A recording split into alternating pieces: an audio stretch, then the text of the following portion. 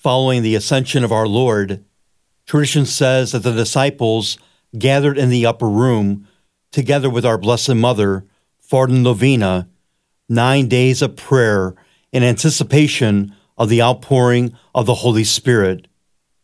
The Holy Spirit was given to the disciples to empower them to be my witnesses even to the ends of the earth.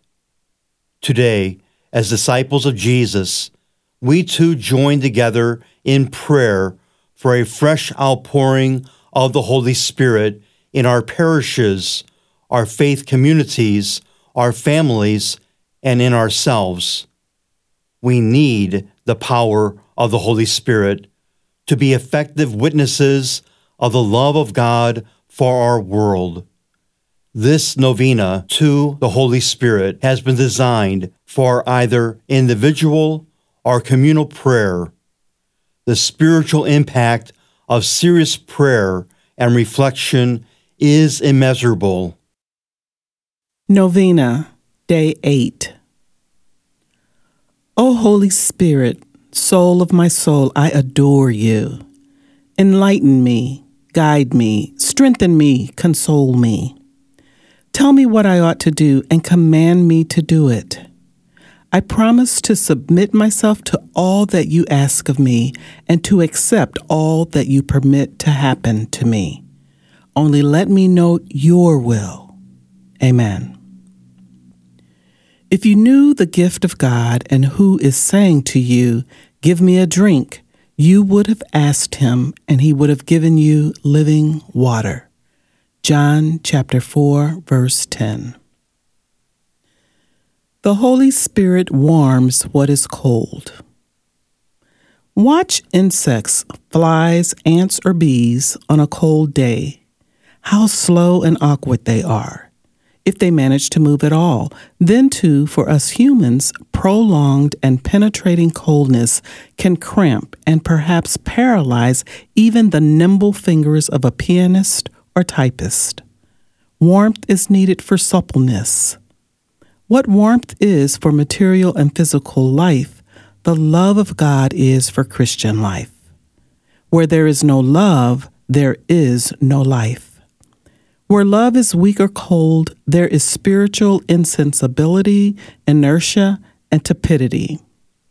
In his apparitions to St. Margaret Mary, the Sacred Heart of Jesus complained of the coldness and indifference with which he is treated by so many souls, even religious and priest. For a fervent Christian life, we need fervent love. The source of all fervor of love is the Holy Spirit. The warmth of his divine love communicates to the soul devotion, promptness, suppleness, and joy. Our devotion to God must be determined and loyal, not wavering, hesitating, or lukewarm. Such loyal devotion is not satisfied with half measures, but must give itself completely. Love is generous in self-giving, not stingy, calculating, and cold. Jesus tells us in the gospel, "You are my friends if you do what I command you." A slave might have to be forced, but a lover is prompt and readily disposed to carry out the wishes of the one he or she loves. Promptness gives to God what is first and best.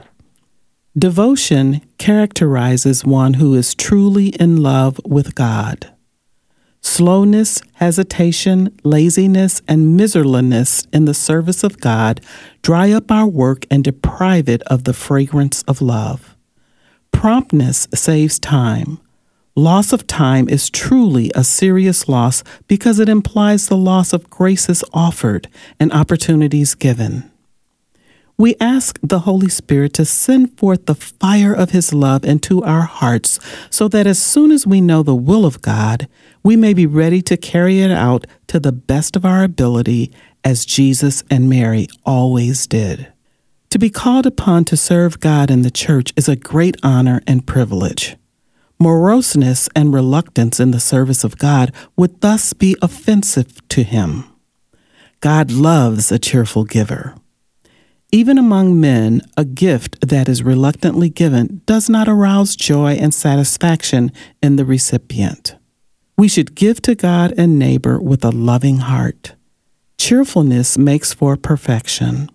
The more we love God and love what He chooses for us, what He wills for us, the more perfection, care, and attention we give to it.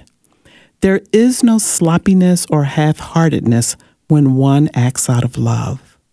This is the secret of holiness, which lies not in doing extraordinary things that might shine in the eyes of others, but in doing ordinary things with extraordinary love, care, and attention because they are done for God. Prayer of the Day. The Holy Spirit desires to keep burning brightly in us that fervor of divine love that urges us to work selflessly for the glory of God and the good of souls. The warmth of the Holy Spirit's love is incompatible with coldness or indifference, spiritual inertia, and insensibility. May the Holy Spirit always warm our hearts with great love for God and neighbor. May we seek to come together as a united church and seek all those in the margins who need to know His love. Amen. Breathe in me, O Holy Spirit, that my thoughts may all be holy. Act in me, O Holy Spirit, that my work too may be holy. Draw my heart, O Holy Spirit, that I love but what is holy. Strengthen me, O Holy Spirit, to defend all that is holy. Guard me then, O Holy Spirit, that I always may be holy.